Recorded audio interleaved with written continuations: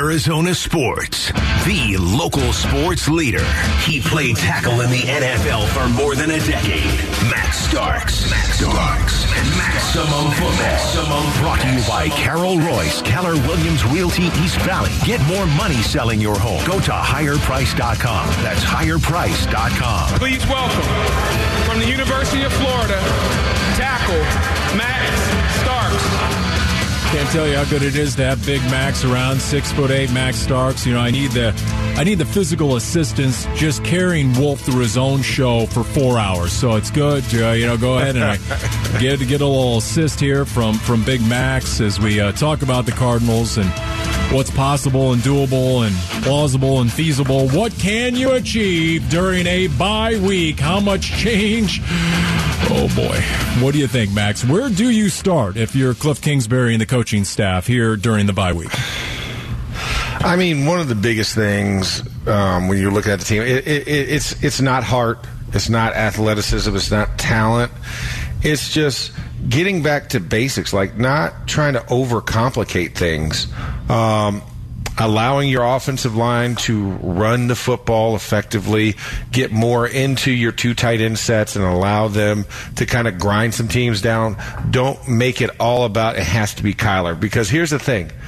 When you have a running attack for the Cardinals that's towing the load, meaning 20-plus carries by non-Kyler Murray yards, this team is actually pretty darn good. You know what I'm saying? I want to say, since Cliff has been here, I want to say if running backs run the football, I think it's 20 or more times, you guys are like 17-4. So, I mean, that's where I would start. Simply, Now, I know you've had a lot of flux with everything else, with coaches on the offensive side of the ball over the last couple of weeks, but that's where I start. Get back to basics. Yeah, for me, once again, they got to find themselves. That's what I think, Max. They've got to find themselves offensively more than anything else. The opportunity of seeing Hollywood Brown out on the field with DeAndre Hopkins, and suddenly there's Kyler Murray as well. You don't have Zach Ertz. I understand that. And the running back room definitely looks different, and so does the offensive line room with 4 backups actually playing out there. But I think this is an opportunity to go back and take a breath and look at the fact you got 5 games left.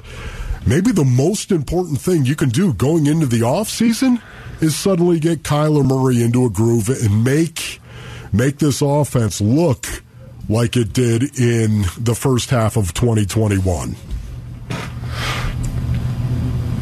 Yeah, no, I completely agree as well. I think it has to be, a moment of reflection to move forward. Like, okay, what have we done in the past? Own where we are right now with our record. But how can we capture some of that old nostalgia from yesteryear? We have to be able to rise up above this.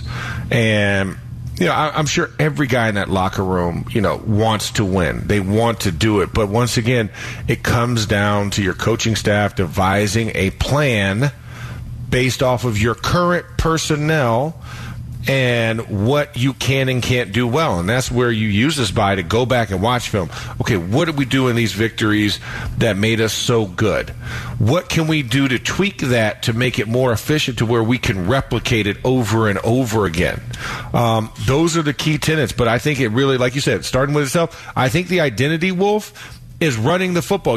Be a physical offense and then allow Kyler Murray to freestyle off of that, but work within the parameters of being a team who's going to beat you up physically at the line of scrimmage and run the football between the tackles and then go from there. Then you expand from there. You know what, though? It's so funny, Max, because once again, that's exactly what I thought they were going to do. That's what I thought they were going to do, especially in the absence of DeAndre Hopkins. I thought they were going to try to go to a lot more 12 personnel, especially with the likes talks of Zach Ertz as the move guy because he's almost like a wide receiver. He's more wide receiver, I think, than he is stud tight end. And I thought they were going to do that. I thought they were going to take that opportunity to kind of change their offense a little bit and evolve the offense until D-Hop got back. And that never really happened to me. So it's going to be interesting to see what they do, but it's a tough thing for Cliff to frame up at this point in time. You're sitting here 4-8. You go into the bye. You got 5 games left. The playoffs, you have a 1% chance of making the playoffs. And I think for the most part, we all understand that ship has sailed. The playoffs are a thing of the past, but what are you going to get out of the next 5 games? That, to me, is the biggest thing they've got to solve. The brutal reality is, and you're right, we're not talking about the playoffs until you can win 2 games in a row. Okay, so that's not the. You started 7-0, 10-2 last year. The brutal reality is you've lost 13 of your last 18. Yes, when you include the playoffs, and we get it. The injuries have been a problem, have been significant. 77 different players. You have 4 of 5 starters on the offensive line who are done for the year on IR. Kelvin Beacham's the only constant, the right tackle. And Max, put that into perspective for us. As a guy who played the position, I was talking to one of those backup offensive linemen who told me this past week that you go back 3-4 weeks ago when they were all new in that interior line, guys were literally stepping on each other's feet. You know, we talk about chemistry and cohesion and all that. I mean, it's so hard to get leverage on a defensive lineman when you beat him to the spot. Now you're stepping on each other's feet because you're brand new playing with each other, and you have no chance at that point, virtually. No. It's the worst game of Twister you could possibly want to play. Yeah, bottom of a pile. Yeah, bottom of the pile. I mean, and that's the biggest thing is all because it's always like spacing, right? You know, that's what the tenet is. You want it. How do I feel within that 2.5 to 3 feet that I'm separated from the other guy on the line of scrimmage? How do we work with that? Don't start squeezing down on me, you know, because it creates a chain effect. Because once the center lines up, your guards are supposed to then line up 2.5 to 3 feet wide. Then off of them, the tackle then takes his spacing to be at right around 3 feet as well. And then you go from there. But if one guy goes 1.5 feet, another guy goes 2. Now you get into that, okay, well, if I got to pull, you know, I've now created a narrower box for myself. Or if we are double teaming, that throws off the timing on how we initiate the double. Like so many things cascade and domino off of your initial alignment. And if guys aren't comfortable with that, and then the fits after that, I mean, it just creates that domino to where you can't be as efficient as you'd like. And then also, if you're trying to plan all of these different types of plays, you know, is it a jet sweep? Is it an end around? Where do I go? Tight end delay screen versus a regular running back screen. Just make it simple. Make it simple. Get some inside-outside zone. Use a couple of whammers, you know, and just kind of work from there. And then build your offense off of that. But right now, I feel like it's too much stuff, and especially when you have that many new faces and you're having to relay and do a lot of extra communicating with that offensive line because they are new. So you don't have that trust where I can just look at my left guard and be like, yep, and we just go. No, it's like, hey, we need to have a deuce block to 57, deuce to 57. Well, no, it's not an ace. You're a scoop. You're a scoop. Deuce. We're deucing. Yeah. Hey, the Patriots come in number 2 in the NFL in sacks. Only the Dallas Cowboys have more sacks than the New England Patriots. So somehow, some way, Belichick is scheming it up. They don't have a premier pass rusher necessarily, traditional edge rusher guy, but they have been real successful getting home. We'll continue with maximum football here. And actually, is this it? Is this it, Max? Are we saying goodbye? What's the? I think this is it. I get an hour. You guys have me on an hour. There we go. Wolf doesn't have the budget to pay you overtime. Yeah, right. Max, thank you so much, buddy. You're the best. Appreciate it. My pleasure. Oh, and Wolf, also, we discovered this, that you like to say when you were on kickoff coverage unit that it was a parachuter without a parachute. Yes. we have determined that is actually the definition of what a missile is, not a parachute without a parachute. So when you refer to yourself, you are no longer allowed to say that. You only say you're a missile. Something that drops from the sky, accelerates and blows up on contact. That is a missile. Yes. Thank you to all wedge busters out there. Thank you, wedge busters. That's awesome, man. Thank you, Max. Thank you, Max. There you go. Take care. Okay, brother. Maximum Football with Max Starks. Hey, how about James Jones, Suns' new president of basketball operations? How does he feel about the state of the roster heading into December and beyond? Guess what? We'll hear from him next. Calvisi in for Luke. Wolf and Luke, Arizona Sports, the local sports leader. Wolf and Luke Middays, Arizona Sports, the local sports leader. You know, sometimes you think you know where you're going, only to find out otherwise. Yeah. Sometimes the hard way. 16-year-old punk at home a couple days ago telling me his buddy was going over to Campo Verde High School. That'd be Gilbert, Wolf. Okay. And that it was more than an hour and a half drive. Like, well, that doesn't make sense. More than an hour and a half. What do you mean? He said, no, it's in his GPS. It's taking him. Tell you it's about. It's over an hour. I'm like, yeah, you sure about that? You better check with your buddy. So it turns out, long story short, the kid put Camp Verde into his GPS.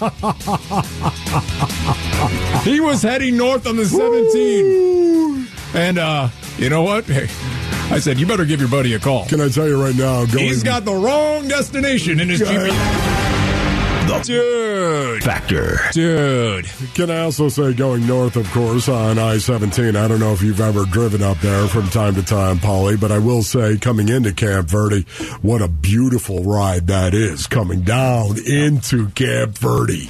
Oh. Wolf, isn't that where you used to park your RV? Didn't you have a Cardinals training camp back in the day? Didn't you throw your RV out in the middle there, that field off I-17? Never had that RV out there, Paulie, in Camp Verde, never. Gotcha, okay. Not a bad idea, though, Paul.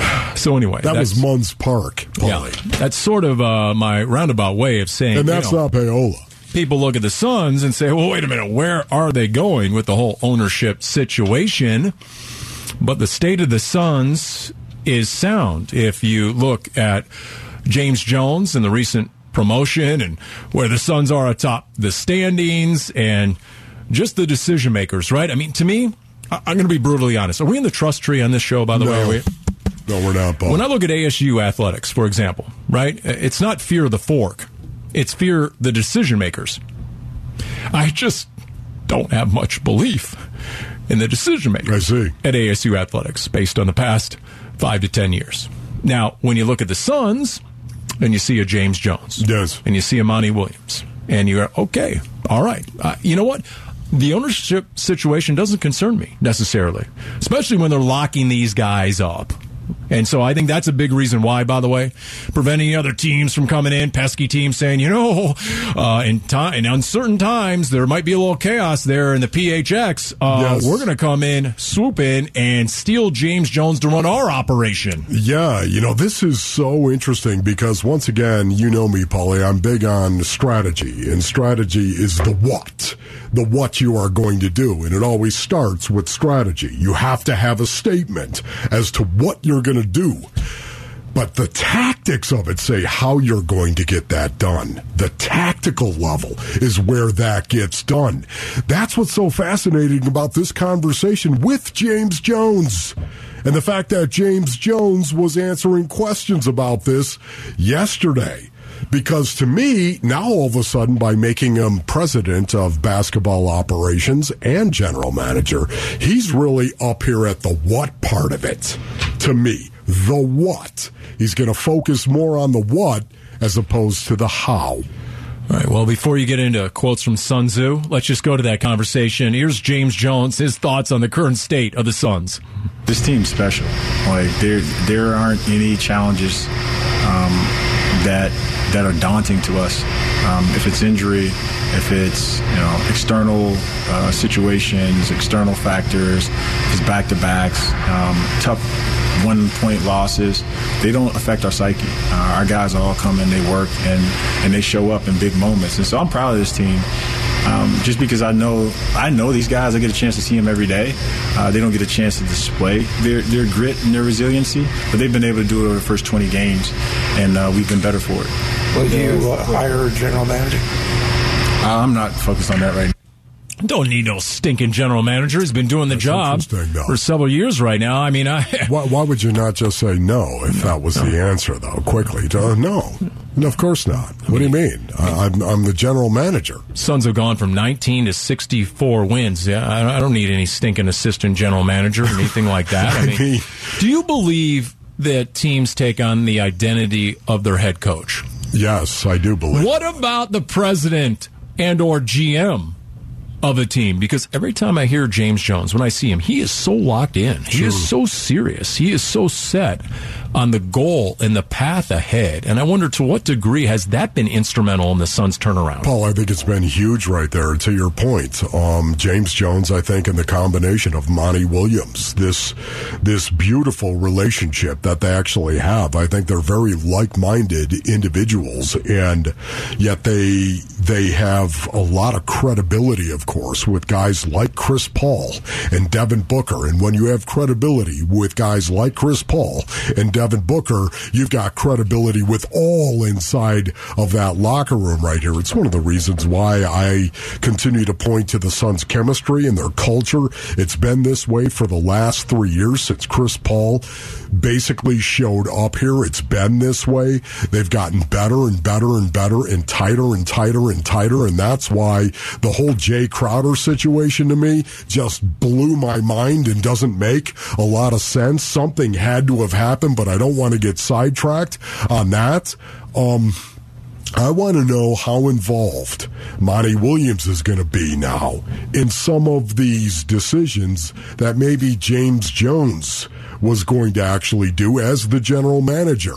But now he says he's going to delegate some of these responsibilities to other people. Whom could he possibly be speaking about? Monty Williams? I think so. That's just me. Okay.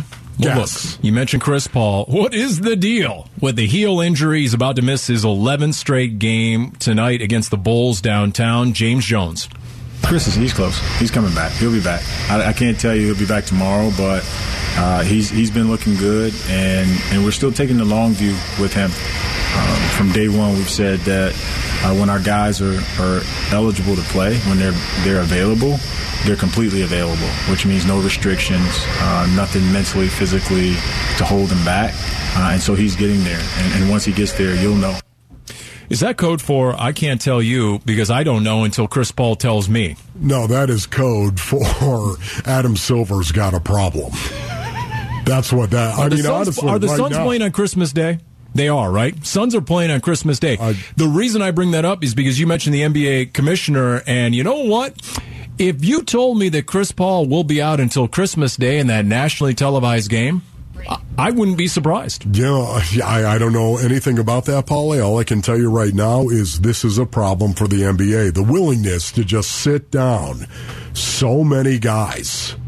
Just wait till the postseason. Make a run in the postseason. That's what you got to be able to do. That's tough for a fan that's out there and you're buying tickets for a regular season game. Yeah, what is the injury again with Chris Paul? Was it it's his heel. Oh, I thought it was like tendonitis of the earlobe, or maybe like a strained pinky toenail. Facetious. Was it a pelvic contusion? Annoying. What was it exactly? Text us your thoughts to the FanDuel text line at 620-620 right now. Hey, the Tempe City Council approved the necessary items for the Coyotes' proposed arena and entertainment district to move to a public vote. How about that? So guess what? We're going to ask the Coyotes head coach all about that next. It is Calvisi in for Luke, Wolf and Luke on Arizona Sports, the local sports leader. Arizona Sports, the local sports leader. This is the Coyote Coaches Show with Wolf and Luke. So, Wolf, last night while you were falling asleep on the couch with a remote control in your hand, like you do.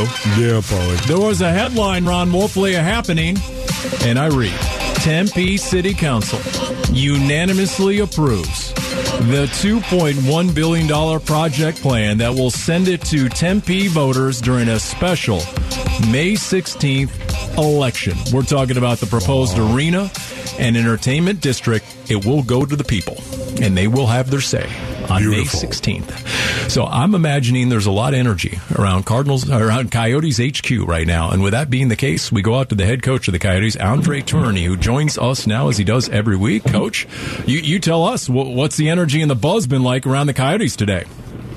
That's pretty good, honestly. We're really happy, obviously, about the vote, and I think that everybody's excited. We're looking forward to have finally the vote on May 16 and know exactly what's ahead of us and what's the next step moving forward. So it's exciting time.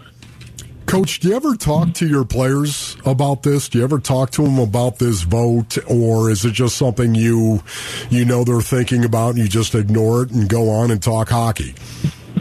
That's what we're doing, Wolf. We're not talking much about it. We maybe sometimes around the lunch table or stuff about right. Not a meeting or whatever.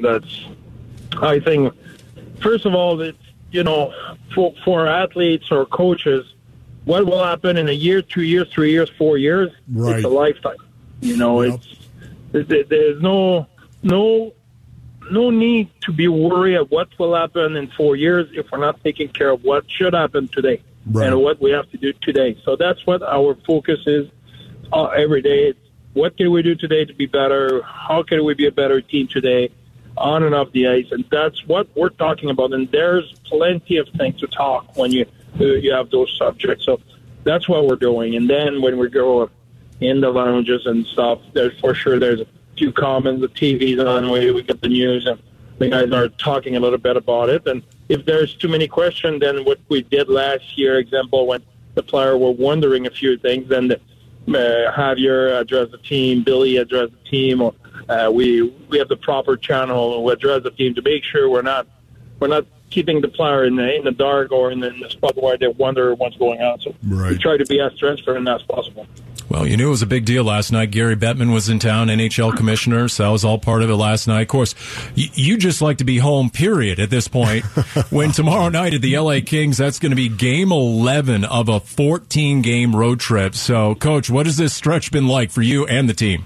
I think we're all right still. I think it was good to be back and easy this week and to have, again, we give the guys 2 days to be with their family, to enjoy Arizona, to enjoy the valley a little bit, to just breathe. I think that kind of stuff goes a long way. I think that's really important to have time here at home to be able to breathe a little bit, because at some point, hotel room and be in the road all the time, it get in your head a little bit, get your toll on your bodies. We just want to make sure we give those opportunities to our guys, and so far so good. The guys enjoy it, and we're ready to go. And it's exciting to know after that road trip we'll have the best schedule in the NHL. For me, Bear, just watching you guys scrap, you guys play so doggone hard, man. 4-4-2 in your last 10 games. Where are you guys playing better, in your opinion? That's, it's any sport. Sometimes when you focus on something, you get better at it, but there's something else will drop a little bit. I think lately, defensively, on our D zone play and then a little bit on tracking, we're not as effective. But on the flip side, we're way more effective offensively. We focus on a few things offensively, and we got more confident, and we bear down on a few chances. And we have to be honest as well that Schmaltzy and Chick back in the lineup that help as well. There's a highly talented player, so that help. But we score more goals lately. We score enough goals to have a chance to win every night, so that's positive. We need to get our special team back on track and just a little bit slightly better in our D zone and keep working on our breakup. All right, talking Coyotes hockey with head coach Andre Tourigny. Your goalie, Karel Vejmelka, Veggie had the shutout at Carolina. He has 2 shutouts this month. What have you learned about your goalie? Veggie so far in a year and some, what we saw from Veggie is when he's rested, when he has time to regroup and be energy, he's an elite goalie. He plays there's 3-4 stretch in a 2-year span where we have a lot of breaks, and he was not as performant. So that's what we know about Vedran right now. He has we spread it a little bit, started all of it, and he's during that month. He gave us a chance every night he's in the net. It's been really, really good. So that's what I learned about that. So, Bear, you've got Lawson Krause, who scored 10 goals in 20 games played. You got a 40-goal scorer on your roster in Lawson Krause? Yeah. We'll go one step at a time in the sense of the long season. And in the long season, you get stretch where you're really good. You're rolling, you're confident, you're making plays. And there's stretch where you make the same play, but the puck doesn't go in. And there's stretch where you don't play as well. So it's a process. It's a long season. Crosser is a really good player. We rely on him, but I don't want to put pressure on numbers on him. I think he's a good two-way player. He's physical. He's tough. He's very fast player, really well defensively, and he can score a goal. Yeah, I tell you. And how about Clayton Keller, right? 21 points so far. That's the most by a Coyote through the first 20 games played in a season since Ladislav Nagy in 2003-04. How much upside is still left on Clayton Keller, Coach?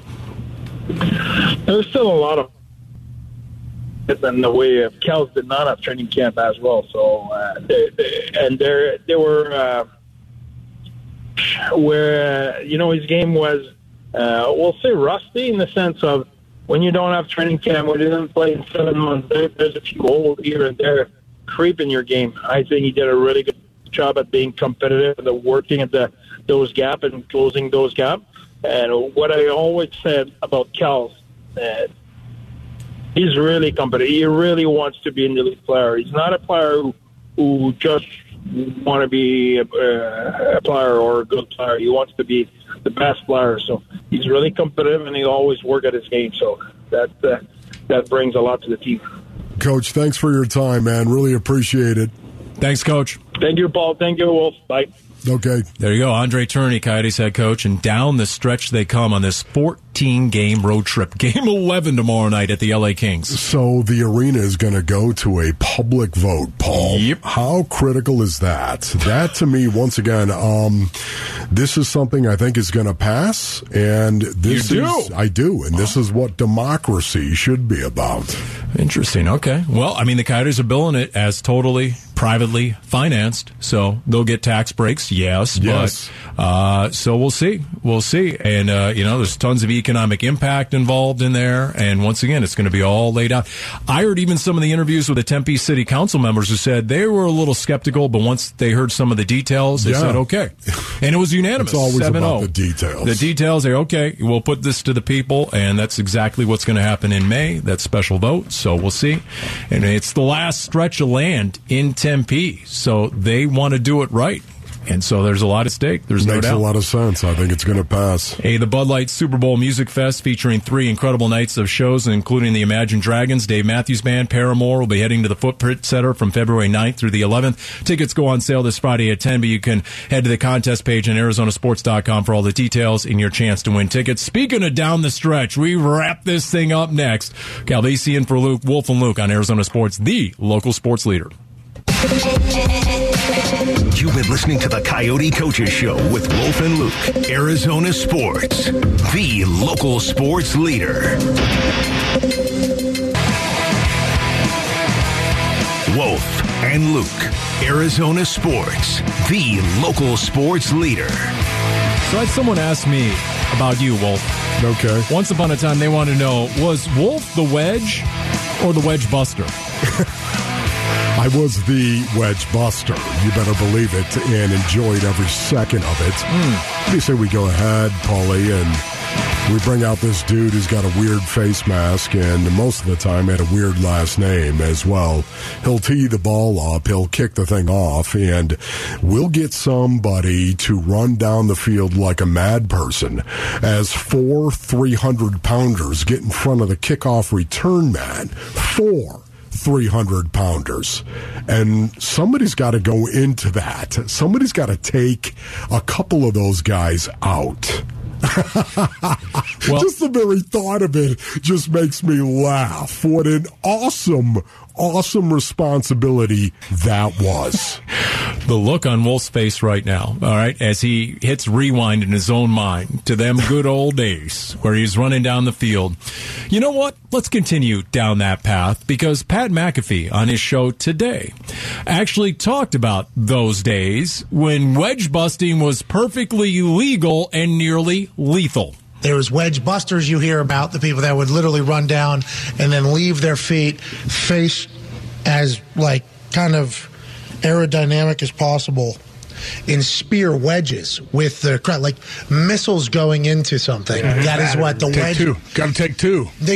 So sometimes they're either going into chest or they're going into outside shoulder on one, inside shoulder on other, whatever the case. Running 17 miles an hour, 18 miles an hour, human torpedoes, wedge busters. So certainly deserve a lot of respect in the old football.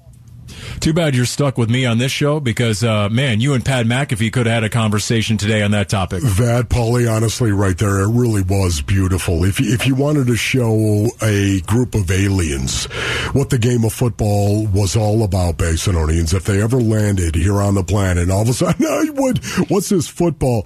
You would have put on a reel of kickoff cover. That's all you'd have to do to explain what football is all about. Running full speed into a man the size of Saturn's third moon. Oh, my goodness.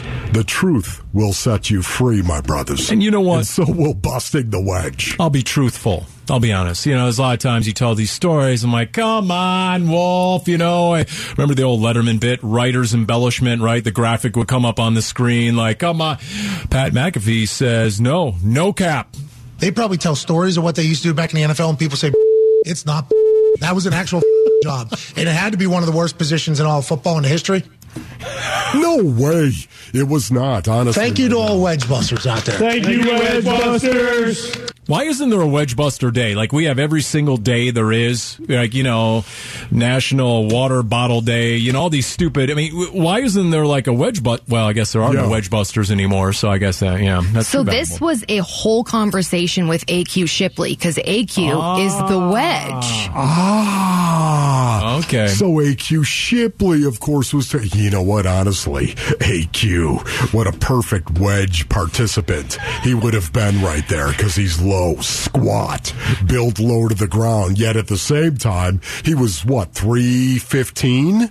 I want to say 310. What do you think AQ Shipley was? Yeah, he's about 305. 305, somewhere maybe, in there, somewhere in there. He would have been in the middle of the wedge. All right, so here's my question, and this is a legitimate question. If you're an AQ Shipley, you're the wedge. I mean, did you have any recourse? Were you just destined and doomed to take the abuse? I mean, could you be the aggressor? Yes, and actually Paul. deliver a blow? Oh, my goodness, I did it all the time, Paulie. I did it all the time. If you want to know, if you're listening right now and you want to know how to break up a wedge, it really is very, very simple. There's 4 guys typically. Some teams had 3, but that was, whatever. 4 guys typically in a wedge, and if they ever bring it back and you find yourself out on a football field, never forget to do this. Stare at one of the guys in the wedge. Let's just, by way of example, say if there's 4 guys in front of you, look at number 2, from moving from the left, obviously. 1, 2, 3, 4. Look at number 2 all the way down the field. Never take your eyes off number 2. As you're sprinting like a mad person, never take your eyes off number 2, my brothers. And when you get about 3 yards away, look at number 3 and hit him right in the face.